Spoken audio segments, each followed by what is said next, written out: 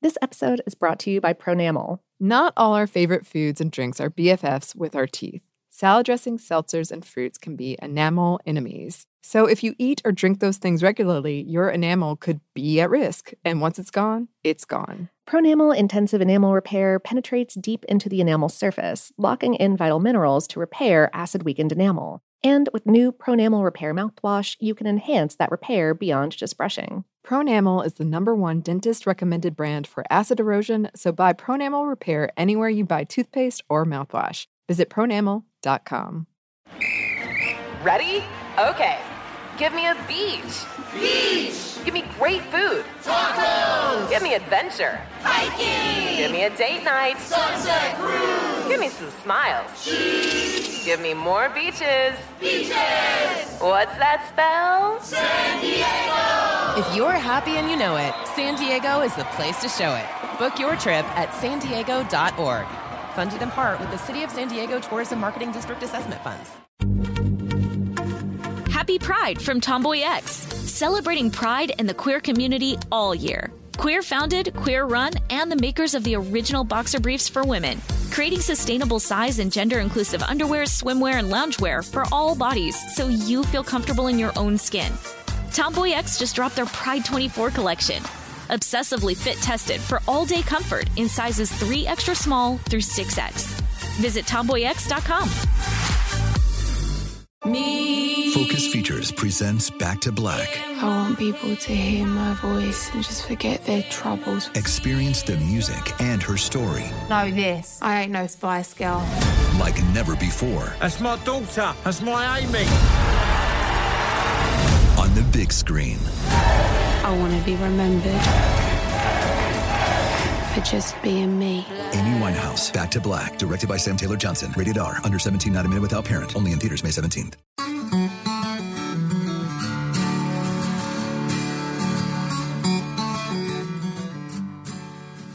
Hello and welcome to Savor, production of iHeartRadio. I'm Annie Reese. And I'm Lauren Vogelbaum, and today we have an episode for you about Alice in Wonderland.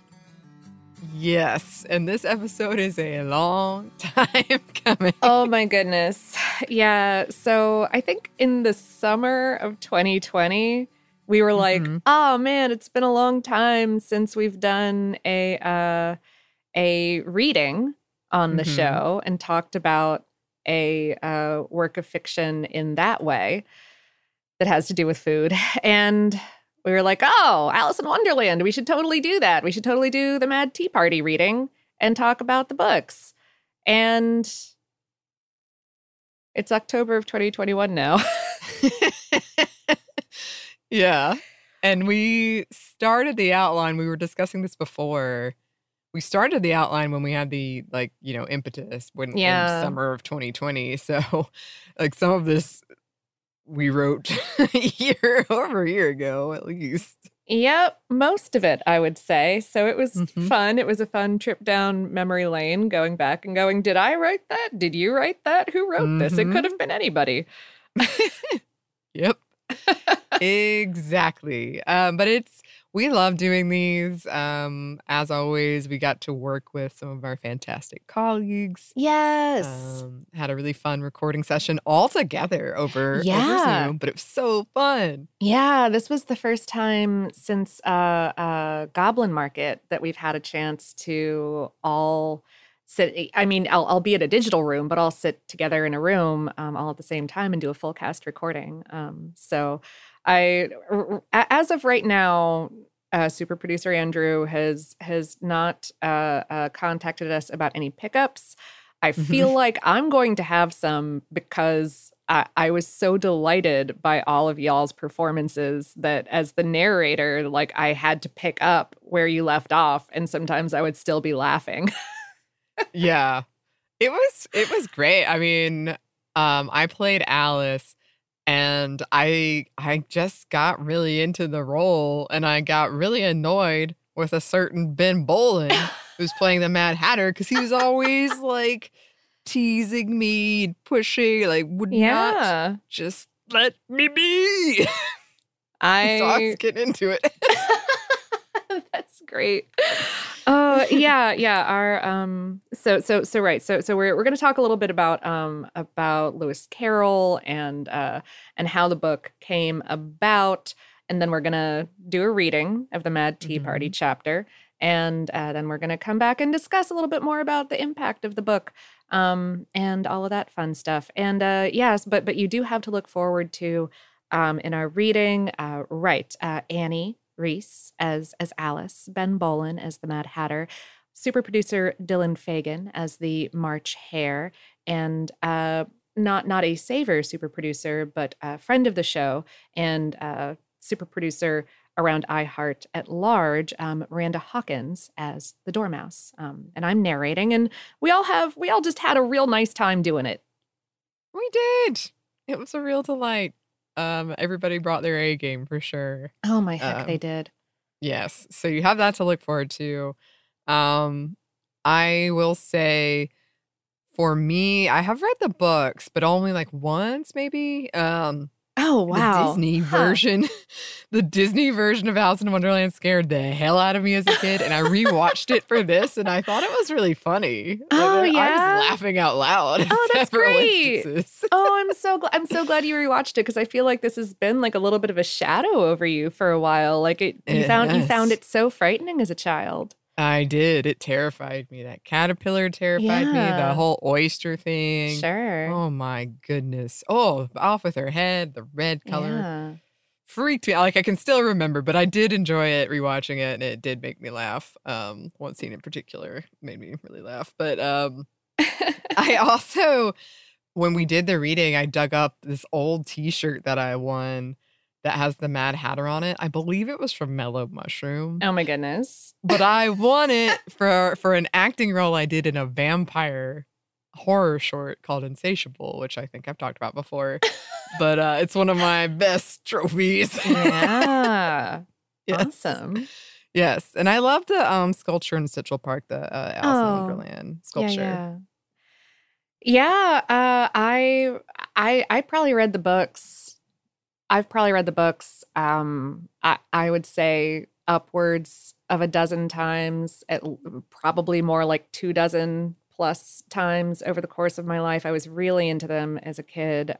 They were pretty formative for me in terms of like humor and surrealism, and language. So yeah.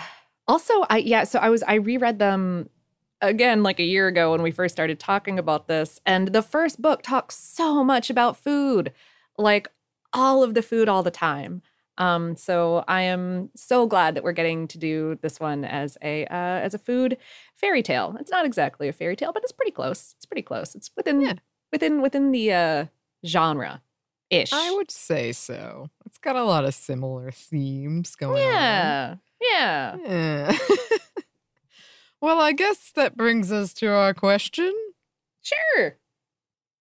Alice in Wonderland. What is it? Well, Alice's Adventures in Wonderland and Through the Looking Glass and What Alice Found There are two short children's novels about a girl named Alice who has some real wacky adventures, which may or may not be dreams, involving fantastic anthropomorphic animals and snarky plants and strange royals, a game of chess the size of a whole kingdom, and food and drink that are not always what they seem. They were written by pen name Lewis Carroll, which is the most widely known pseudonym for Charles Lutwidge Dodgson, who published Alice's Adventures in Wonderland in 1865 when he was 33 years old. Dodgson was born in 1832, the third of 11 children of his mother, Frances Jane Lutwidge, and his father, Charles Dodgson, who was the archdeacon of a small parish of Daresbury, which is a village near Liverpool in northern England. And Dodgson started writing as a child. At the age of 13, he put out a family magazine. And family magazines are this fascinating bit of Victorian middle-class ephemera. They were generally these handwritten and hand-illustrated booklets or periodicals created by well-off kids and young adults to entertain themselves and their siblings. And so even at that age, he was writing a lot and would produce just a bunch of magazines like this over the next few years with stuff like poetry about the frustrating restrictions and expectations of society. There were some biological essays about fairies in there. Very, very Lewis Carroll-y kind of stuff. A teacher of his, one Mr. Tate, apparently once told Dodgson's father that he was given to, quote, creativity in replacing the inflections of nouns and verbs as detailed in our grammars, which apparently Mr. Tate assured the father that Dodgson would outgrow. I don't think. No. I don't think that's what happened. Nope, me either. He would go to school at Christ Church, Oxford, and in 1851, he had the opportunity to visit the first World's Fair in London, called the Great Exhibition. It was this international celebration of industry and science and art and design. Around the same time, he became deeply interested in photography. He had received a Master of Arts in 1857 and become a member of the clergy in 1861, a deacon, and made his living lecturing, tutoring, and writing, both in literature and mathematics. He would write 11 books on mathematics over the course of his career, starting in 1860. He never became a priest, which was unusual for that place and time and career path. He apparently petitioned the dean to remain a deacon. Historians think that he didn't agree with some of the church doctrine at the time, although he was himself deeply religious. He was just a bit more progressive, perhaps, than the church was. Like, he really liked going to the theater. Ooh. Oh, yeah. Scandalous. Yes. And he embraced some like broader ideas of salvation than were really being preached at the time. As a human person, he's said to have been self-effacing. He had a stutter and was deaf in one ear and had this persistent difficulty with lung capacity from having had whooping cough as a teen. But historians seem to think that he was private more than particularly shy. He never married, which was required of clergy at Christ Church at the time. And he did not like publishing under his own name. Even as a kid in family magazines, he used pseudonyms. The first publication under Lewis Carroll was in 1856, attached to a dramatic poem. And supposedly he got the name by translating his names, Lutwidge and Charles, into Latin and then back into English. Huh. Interesting. Yeah. Lutwidge, Charles, Lewis Carroll. Yeah. Okay. Well, I too wanted to publish under a pen name. Yeah. And it was, well, I had August Wind, my fan fiction name, of course. Of course. But then I wanted to go with Plum Pickens, and I don't know why, what I thought I could pull off with Plum Pickens. But me neither. That's what I was into. I mean, I find it delightful, though. I feel like it's a very... Plum Pickens sounds like a children's author, which, you know, is fine, but that wasn't what I was intending to write. So yeah, that's a very, it's a like Lemony Snicket, kind of along those lines. Yeah. Yeah. Well, I'm trying to remember my friend. My friend had a similar pen name. We were all like fruit-based pen names. Okay. But yeah, mine was Plum Pickens. Yeah. Not as official sounding as Lewis Carroll, but you know. It depends on what kind of office you're running for. I suppose that's true. Well, Lauren, what about the plot of these books? Is there a plot? I guess. In the first book, Alice in Wonderland, or Alice's Adventures in Wonderland more properly, you're dealing with the main character, Alice, who is a young girl who falls down a rabbit hole and finds a bunch of weird stuff. There's this garden that she wants to get into, and eventually she gets into it, and then she doesn't get beheaded. And then it might have all been a dream. Spoilers. Okay.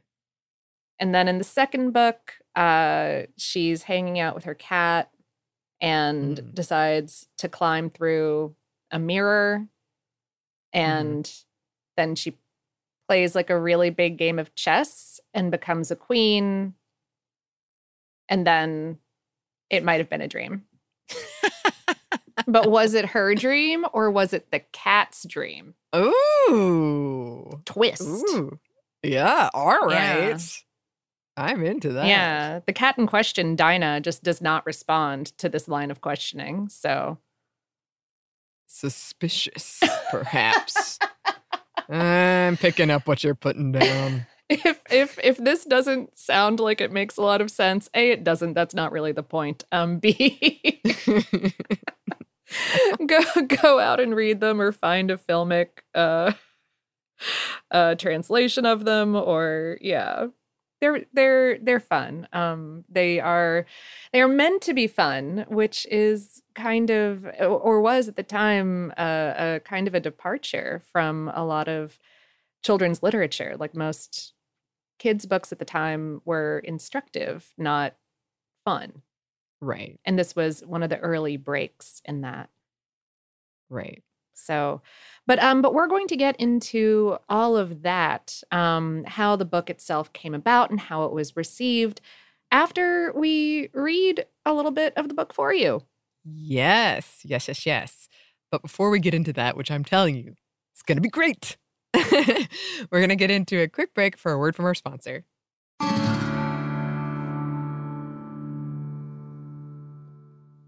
This episode is brought to you by Pronamel. Not all our favorite foods and drinks are BFFs with our teeth. Salad dressings, seltzers, and fruits can be enamel enemies. So if you eat or drink those things regularly, your enamel could be at risk. And once it's gone, it's gone. Pronamel Intensive Enamel Repair penetrates deep into the enamel surface, locking in vital minerals to repair acid-weakened enamel. And with new Pronamel Repair mouthwash, you can enhance that repair beyond just brushing. Pronamel is the #1 dentist-recommended brand for acid erosion, so buy Pronamel Repair anywhere you buy toothpaste or mouthwash. Visit pronamel.com. Ready? Okay. Give me a beach. Beach. Give me great food. Tacos. Give me adventure. Hiking. Give me a date night. Sunset cruise. Give me some smiles. Cheese. Give me more beaches. Beaches. What's that spell? San Diego. If you're happy and you know it, San Diego is the place to show it. Book your trip at sandiego.org. Funded in part with the City of San Diego Tourism Marketing District Assessment Funds. Happy Pride from Tomboy X, celebrating pride and the queer community all year. Queer founded, queer run, and the makers of the original boxer briefs for women, creating sustainable size and gender inclusive underwear, swimwear, and loungewear for all bodies so you feel comfortable in your own skin. Tomboy X just dropped their Pride 24 collection. Obsessively fit tested for all day comfort in sizes 3 extra small through 6X. Visit tomboyx.com. Focus Features presents Back to Black. I want people to hear my voice and just forget their troubles. Experience the music and her story Know this, I ain't no Spice Girl. like never before. That's my daughter. That's my Amy. On the big screen. I want to be remembered for just being me. Amy Winehouse, Back to Black, directed by Sam Taylor Johnson. Rated R, under 17, not a minute without parent. Only in theaters May 17th. And we're back. Thank you, sponsor. Yes, thank you. And we are back with our reading of The Mad Tea Party chapter from Alice's Adventures in Wonderland. There was a table set out under a tree in front of the house, and the March Hare and the Hatter were having tea at it. A dormouse was sitting between them, fast asleep, and the other two were using it as a cushion, resting their elbows on it and talking over its head. Very uncomfortable for the dormouse, Thought Alice. Only as it's asleep, I suppose it doesn't mind. The table was a large one, but the three were all crowded together at one corner of it. No room. No room. They cried out when they saw Alice coming. There's plenty of room, Said Alice indignantly, and she sat down in a large armchair at one end of the table. Have some wine. The March Hare said in an encouraging tone. Alice looked all around the table, but there was nothing on it but tea.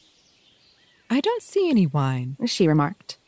There isn't any, said the March Hare. Then it wasn't very civil of you to offer it, said Alice angrily. It wasn't very civil of you to sit down without being invited, said the March Hare. I didn't know it was your table, said Alice. It's laid for a great many more than 3. Your hair wants cutting, said the Hatter. He had been looking at Alice for some time with great curiosity, and this was his first speech. You should learn not to make personal remarks, Alice said with some severity. It's very rude. The Hatter opened his eyes very wide on hearing this, but all he said was, Why is a raven like a writing desk? Come, we shall have some fun now, thought Alice. I'm glad they've begun asking riddles. I believe I can guess that, she added aloud. Do you mean you think you can find out the answer to it? said the March Hare.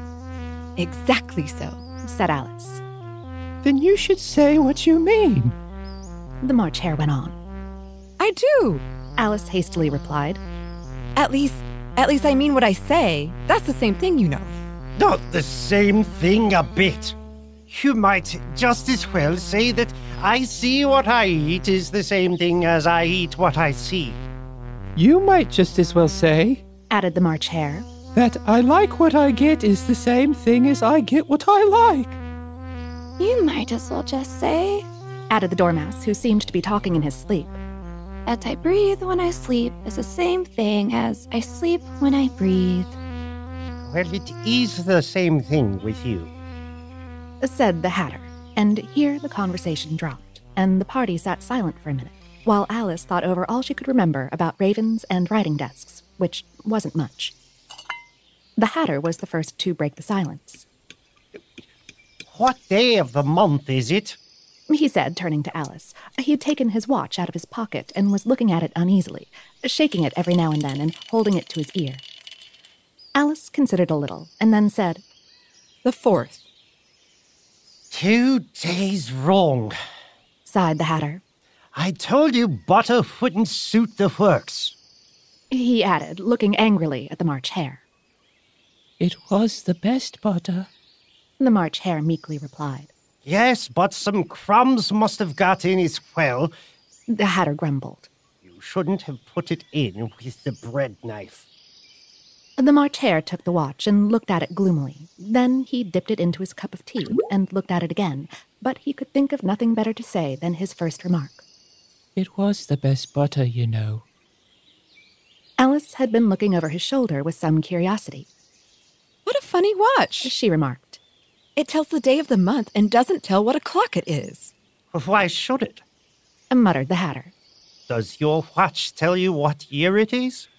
Of course not, Alice replied very readily. But that's because it stays the same year for such a long time together. Which is just the case with mine, said the Hatter. Alice felt dreadfully puzzled. The Hatter's remark seemed to have no sort of meaning in it, and yet it was certainly English. I don't quite understand you, she said as politely as she could. The Dormouse is asleep again, said the Hatter, and he poured a little hot tea upon its nose. The Dormouse shook its head impatiently and said, without opening its eyes, Of course, just what I was going to remark myself. Have you guessed the riddle yet? The Hatter said, turning to Alice again. No, I give it up, Alice replied. What's the answer? I haven't the slightest idea, said the Hatter. Nor I, said the March Hare. Alice sighed wearily.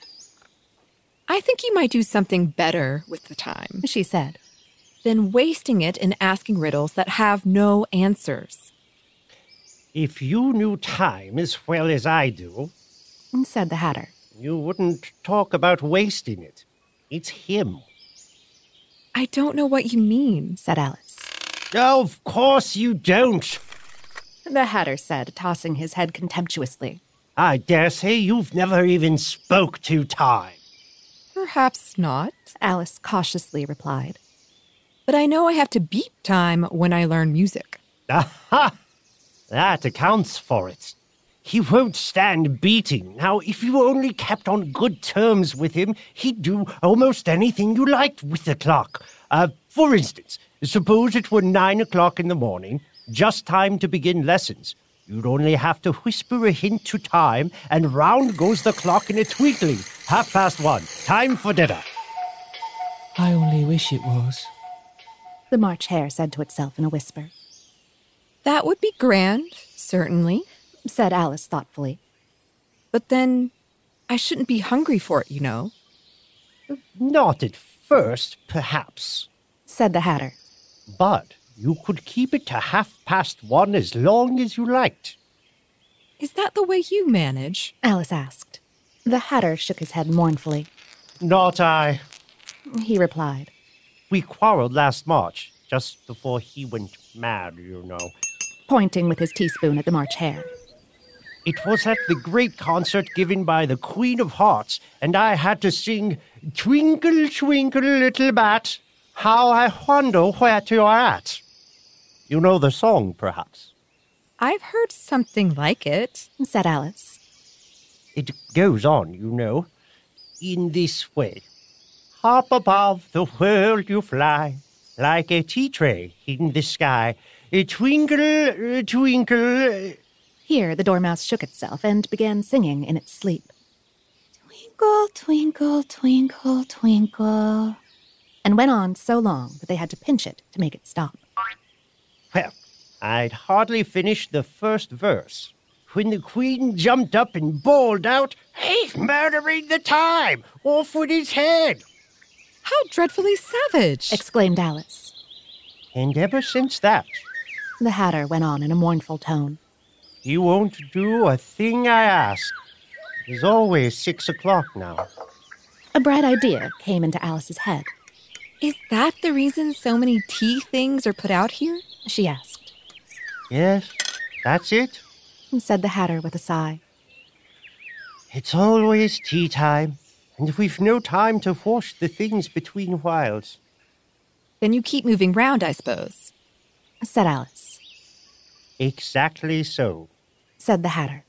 As the things get used up. But what happens when you come to the beginning again? Alice ventured to ask. Suppose we change the subject. And the March Hare interrupted, yawning. I'm getting tired of this. I vote the young lady tells us a story.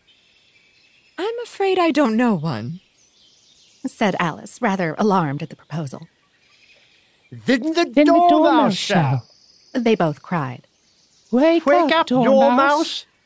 And they pinched it on both sides at once. The Dormouse slowly opened his eyes.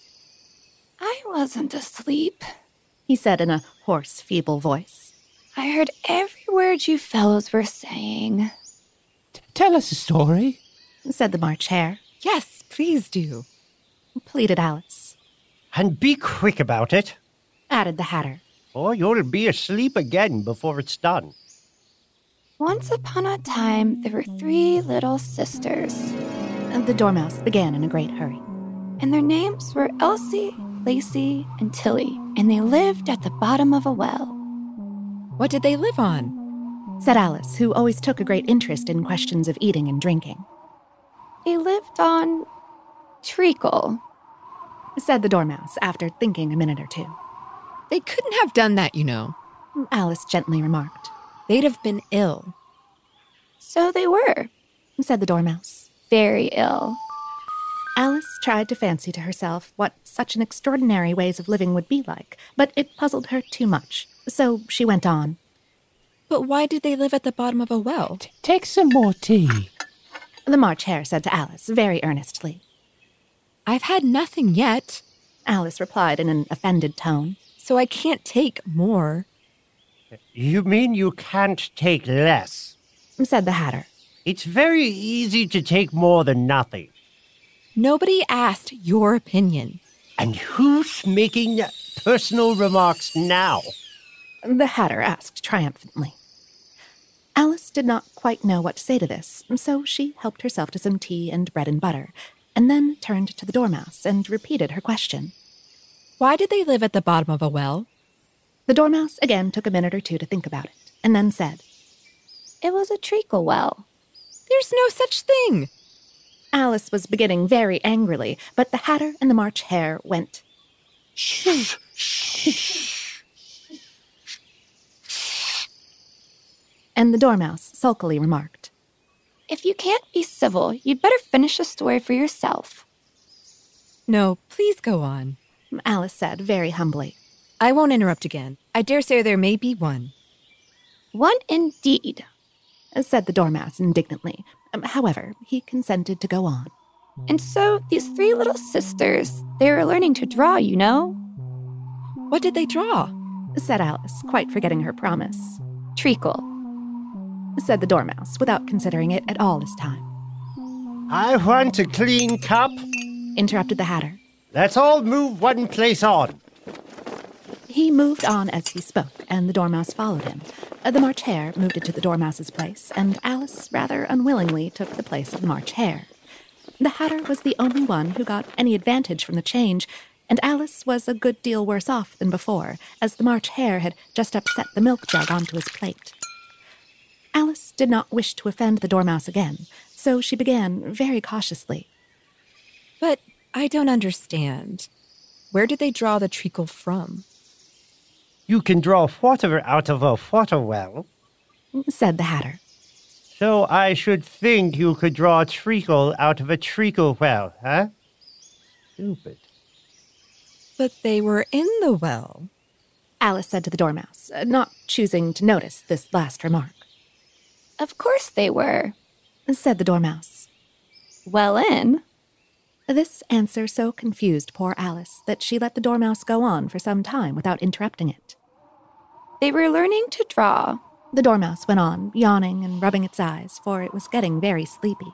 "And they drew all manner of things, everything that begins with an M." Why with an M? said Alice. Why not? said the March Hare. Alice was silent. The Dormouse had closed its eyes by this time and was going off into a doze, but on being pinched by the Hatter, it woke up again with a little shriek and went on. "That begins with an M, such as mousetraps and the moon and memory and muchness. You know you say things are much of a muchness. Did you ever see such a thing as a drawing of a muchness?" Really, now you ask me, said Alice, very much confused. I don't think... "Then you shouldn't talk," said the Hatter. This piece of rudeness was more than Alice could bear. She got up in great disgust and walked off. The Dormouse fell asleep instantly, and neither of the others took the least notice of her going, though she looked back once or twice, half hoping they would call after her. The last time she saw them, they were trying to put the Dormouse into the teapot. At any rate, I'll never go there again, said Alice as she picked her way through the wood. It's the stupidest tea party I ever was at in all my life. Just as she said this, she noticed that one of the trees had a door leading right into it. That's very curious, she thought. But everything's curious today. I think I may as well go in at once. And in she went.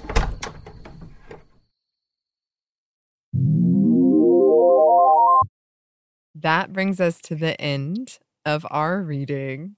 We hope that you enjoyed it as much as we enjoyed doing it, which was a lot. As so we much. Said. Yes. Even though I'm again getting a little annoyed. I've been Bolin / the Mad Hatter. Wow. I like this. I like this beef. I know. I was in my role and he was in his. We did our parts. But this is what the price of art is. I think he'll be fine. But we did want to, discuss the book and the impact that it had. But first, we are going to get into one more quick break for a word from our sponsor.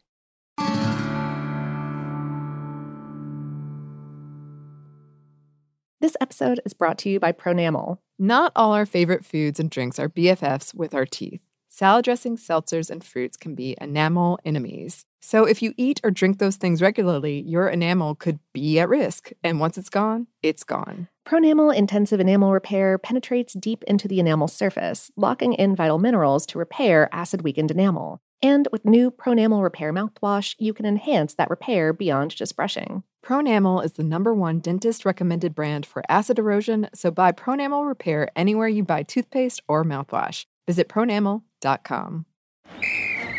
Let's hit it. Give me a vacation. Give me a wave. Surfing. Give me a city tour. The trolley. Give me animals. The zoo. Give me some sea life. Give me museums. Balboa Park. Give me a woo. Roller coaster. What's that spell? San Diego. If you're happy and you know it, San Diego is the place to show it. Book your family vacation at sandiego.org. Funded in part with the City of San Diego Tourism Marketing District Assessment Funds. Happy Pride from Tomboy X, celebrating pride and the queer community all year. Queer founded, queer run, and the makers of the original boxer briefs for women, creating sustainable size and gender inclusive underwear, swimwear, and loungewear for all bodies so you feel comfortable in your own skin. Tomboy X just dropped their Pride 24 collection, obsessively fit tested for all day comfort in sizes 3 extra small through 6X. Visit tomboyx.com. Focus Features presents Back to Black. I want people to hear my voice and just forget their troubles. Experience the music and her story Know this. I ain't no Spice Girl. like never before. That's my daughter. That's my Amy. On the big screen. I want to be remembered for just being me. Amy Winehouse, Back to Black, directed by Sam Taylor Johnson. Rated R, under 17, not a minute without parent. Only in theaters May 17th. And we're back. Thank you, sponsor. Yes, thank you. All right, so let's talk about the history of how these books came to be and their impact now that we've heard kind of a sample of what they sounded like. So the Alice in Wonderland and Through the Looking Glass is based on Alice Hargreaves, formerly Alice Liddell. Her father was a classical scholar, and in 1856, he was appointed dean at Oxford, so he and his family moved into Christ Church. There they met and befriended Dodgson/Lewis Carroll. The children liked him because of the strange, whimsical stories he told. One day in 1862, Dodgson, along with a friend of his, took 3 of the Liddell girls, there were 10 Liddell children, out in a rowboat for a picnic, and Dodgson told these stories along the way. And apparently one of these original stories survived in the first book as the Caucasus race on the Ocean of Tears that Alice cries. The sisters appeared as characters, 2 as birds. Dodgson spun himself in as the dodo, and the sort of protagonist was Alice. Yes, and one of the girls, 10-year-old Alice, and yeah, that one, was so delighted by the adventures of a girl named Alice down the rabbit hole, she asked Dodgson to write them down, and Dodgson gave her a handwritten, hand-illustrated copy of Alice's Adventures Underground as a Christmas gift in 1864. Now, the Liddells and Dodgson had, for the most part, parted ways by 1863. Historians aren't sure the exact cause, and one of Dodgson's descendants cut out the page of his diary that might have explained why. So much of this story, I'm like, this sounds fictional. Right? So much intrigue. Yeah. Some speculate that Mrs. Liddell was uncomfortable with Dodgson's relationship with Alice. Because this took place during the Victorian era, it's hard to adequately know the motivations, thoughts, and beliefs of those involved. It's just like different standards. Yeah, there's been a lot of speculation and research into all of this. And, the facts that we know are that Dodgson had a close friendship with Alice, and that also he took artistic nude photographs of children who were not his children. And that certainly would not fly today. No. But right, like post the era of psychoanalysis, post like Freudian thought, it's really difficult to go back and apply modern standards to what was going on in the Victorian era. So yeah. Yep. But anyway, Dodgson went on to beef up this story into Alice's Adventures in Wonderland, in part thanks to the urging of an author friend of his, George MacDonald. And Alice's Adventures in Wonderland came out in 1865 under the pseudonym Lewis Carroll with illustrations by John Tenniel. Tenniel at the time was a prolific cartoonist for the magazine Punch and also did a lot of book illustrations. He was commissioned by Dodgson to create 42 illustrations for the first Alice book starting in 1864. He was about 12 years older than Dodgson, and apparently they were both so similarly particular and fastidious that their working relationship was pretty strained. Of the 42 first drafts that Tenniel turned in, Dodgson liked one. One. It was the one of Humpty Dumpty. Everything else, he was like, maybe not. Oh, no. Yeah. And a quick note about those illustrations, and I'm sure that you've seen them before. They are also low-key what the Disney character designs were based on. Tenniel drew from memory, not from models, which made his style really distinct from the pre-Raphaelites of his contemporary era, who were really into life modeling, and I think that kind of cartoony from memory style added a lot to the fantastical or surreal quality of his illustrations for Alice. Dodgson once said, "Mr. Tenniel is the only artist who has drawn for me who resolutely refused to use a model and declared he no more needed one than I should need a multiplication table to work a mathematical problem." Wow. I like imagining this argument. Right? Yeah. Oh, goodness. Tenniel, for his part, dubbed Dodgson, quote, impossible. Ooh. And after these two books were over, he never took another illustration project again. Oh, wow. He was knighted, though, for his work both in Punch magazine and on the Alice books. He lived to the age of 93, like 1914, something like that. Yeah. Wow. Good for him. Yeah. I mean, went through all that stress and still got a knighthood and a long life out of it. Yeah. Or despite it, I guess. Sure. So these books, like you said, Lauren, they did break new ground in several ways. Perhaps one of the most significant is that it was written as entertainment for children, just entertainment, not to teach them, which was kind of a rarity at the time. Yeah, it was kind of right. Part of this movement that we've talked about before in discussing Hansel and Gretel and the Brothers Grimm of, making books for kids enjoyable. What? And I think that this is really related to both industrialization and romanticism, which were, in turn, putting kids into these new harsh forms of labor and also then enshrining them as innocents. Dodgson once wrote of children in a letter, "Their innocent unconsciousness is very beautiful and gives one a feeling of reverence, as at the presence of something sacred." Yeah. And the first book was well received and it sold really well. And in 1866, Dodgson wrote to the publisher, Alexander Macmillan, that he had an idea for a sequel. Mm-hmm. In 1871, Through the Looking Glass and What Alice Found There came out. The first letters of one of the poems in Through the Looking Glass spell out the real Alice's full name, Alice Pleasance Liddell. That's the last poem in the book. It's sort of a dedication. Post-publishing, Dodgson said of Liddell, "Without whose infant patronage I might possibly never have written at all."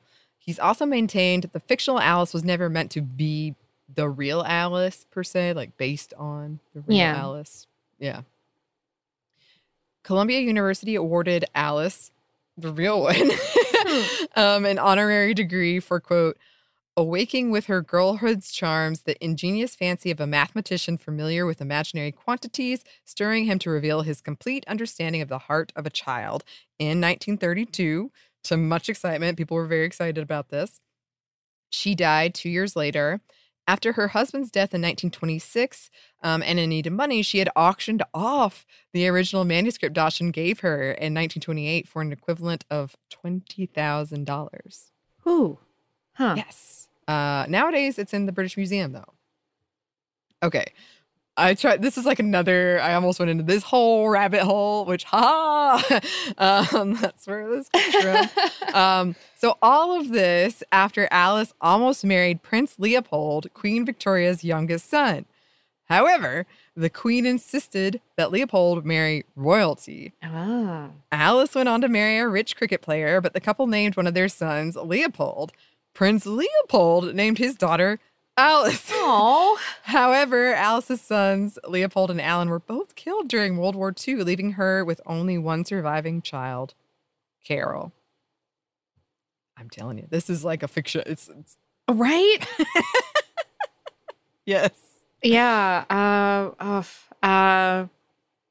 Interesting note that I found was that Dodgson, I guess not surprising given the type of personality that it sounds like he was, but he maintained editorial control over the Alice books through his deal with the publisher, in which he paid the upfront costs, including this one time that Tenniel came back after an initial printing and was like, these printings of my illustrations are crap. I don't want it.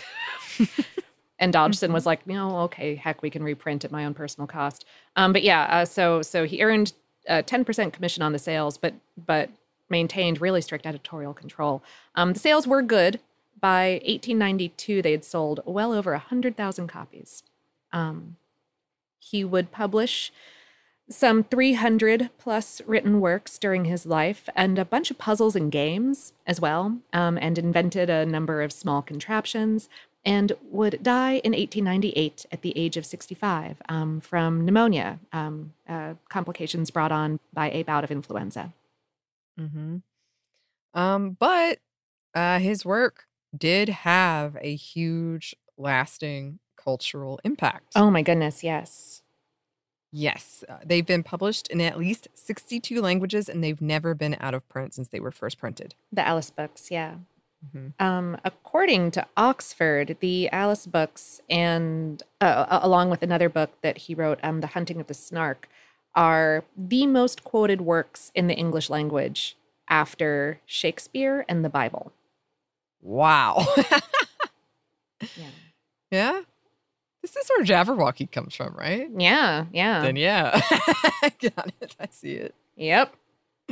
And then that other thing, the time has come, the walrus says. That's what I always get stuck in my head. The walrus and the carpenter. Oh, it was such a struggle trying to figure out what to do for this reading. Yeah. Yeah. That would have been dark. I mean, it is dark. Yeah. That would have been a dark food fairy tale. Very appropriate for the Halloween season. But that's true. Yeah. That's true. If you don't know what we're talking about, that is essentially like a walrus tricking oysters into letting him eat all of them. Yeah. Well, and the carpenter helps. The walrus and the carpenter both. Yeah. You know, it's So, yeah. I mean, it's a chipper poem right up until the oyster right death. Right up until then, though. And then, yeah, there's just been so many things inspired by these stories. There's been stage plays. The Disney movie came out in 1951, and I believe, like, in a brief reading of that history, I think it was Disney himself was like, you know, this is my kids in his orbit loved it. We need to get it made. And there was kind of a back and forth about getting it made, but he was like, no, it needs to happen. Dang. Tim Burton took a swing at making film adaptations in 2010, the first in 2010, and then the sequel in 2016. Apparently there's an animated spinoff about the Cheshire Cat in the works for Disney Plus. You got the Mad Party teacup ride, kind of infamous. The Jefferson Airplane song, White Rabbit, which just featured in the new Matrix trailer.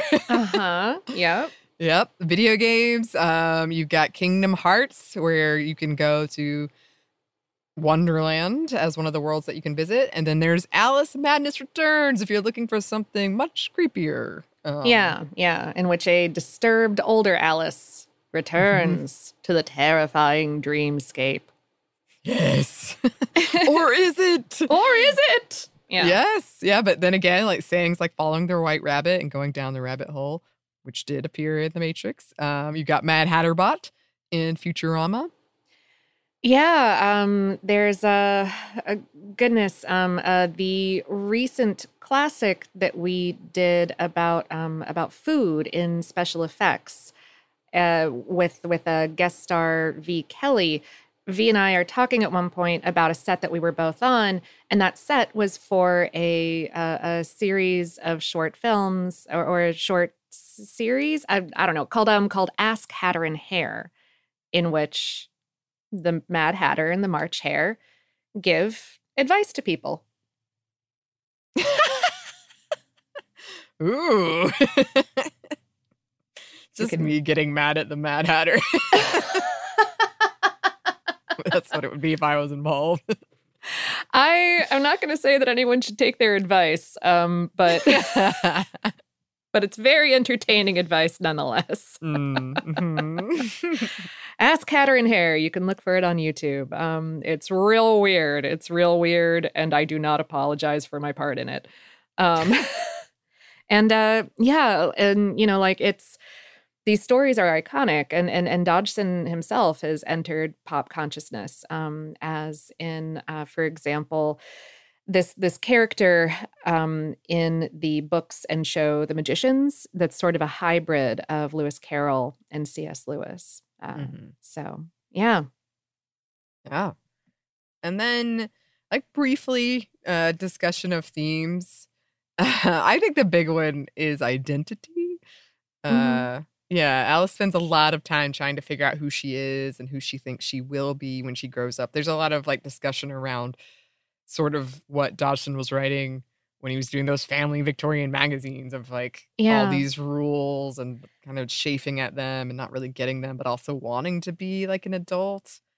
Yeah, and right, and manners and all of those right restrictions that especially during the Victorian era were very prevalent, and food is actually a really great way of demonstrating a lot of those. So yes. And speaking of, I hadn't really thought about it this way, but I did read some people thought like maybe the growing and shrinking from mushrooms or like it was bread. Food could be interpreted as puberty and literally growing up. Yeah. Yes, but some do interpret some of these themes of identity and changing as being related to drug use, the eating of mushrooms, the drinking of potions. Most researchers or historians don't think the work was fueled by drugs, rather that readers and viewers of the Disney film during the 1970s kind of impose these psychedelic themes and interpretations as a reflection of the time that they were in. Mm-hmm. Yes. In 1955, an English psychiatrist named John Todd discovered a rare neurological disease that causes hallucinations, particularly around the size of things, that historians believe Dodgson might have had, which would explain those recurrent themes. Todd called the disorder Alice in Wonderland syndrome, aka Todd syndrome. And yeah, it's so interesting. You know, we choose these readings for these episodes at least partially based on the fact that the works are in the public domain. Yes, which means that they are not recent. Which means that we are talking about cultures that are fairly far removed from ours today. Mm-hmm.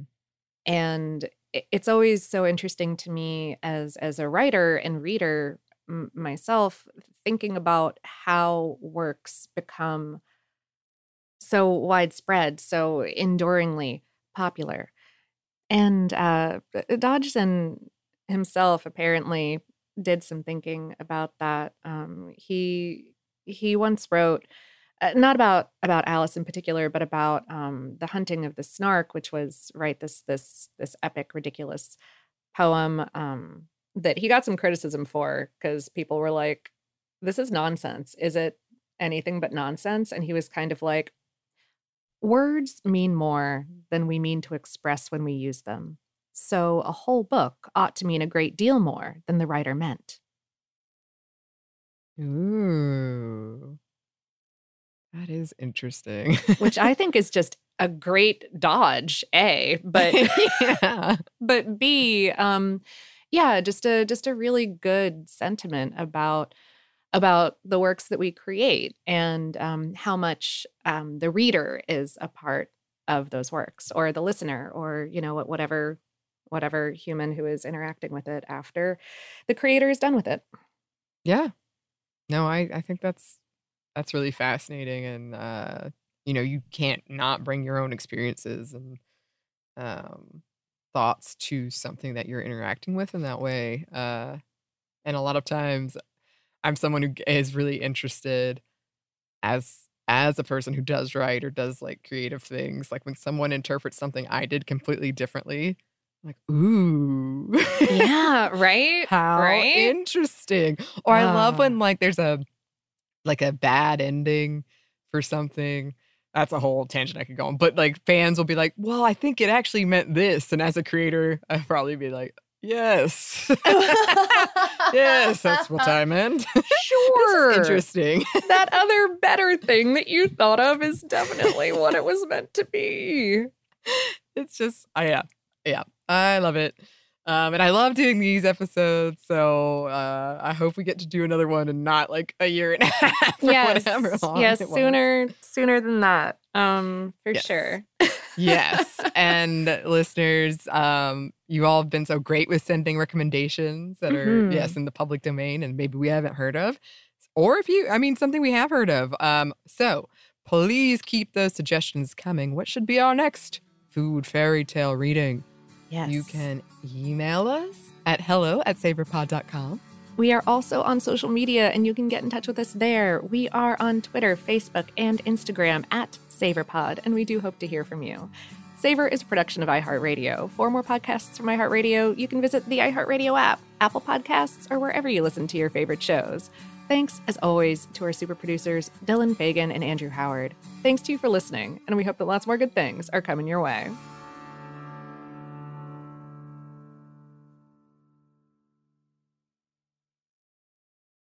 This episode is brought to you by Pronamel. Not all our favorite foods and drinks are BFFs with our teeth. Salad dressings, seltzers, and fruits can be enamel enemies. So if you eat or drink those things regularly, your enamel could be at risk. And once it's gone, it's gone. Pronamel Intensive Enamel Repair penetrates deep into the enamel surface, locking in vital minerals to repair acid-weakened enamel. And with new Pronamel Repair mouthwash, you can enhance that repair beyond just brushing. Pronamel is the #1 dentist-recommended brand for acid erosion, so buy Pronamel Repair anywhere you buy toothpaste or mouthwash. Visit pronamel.com.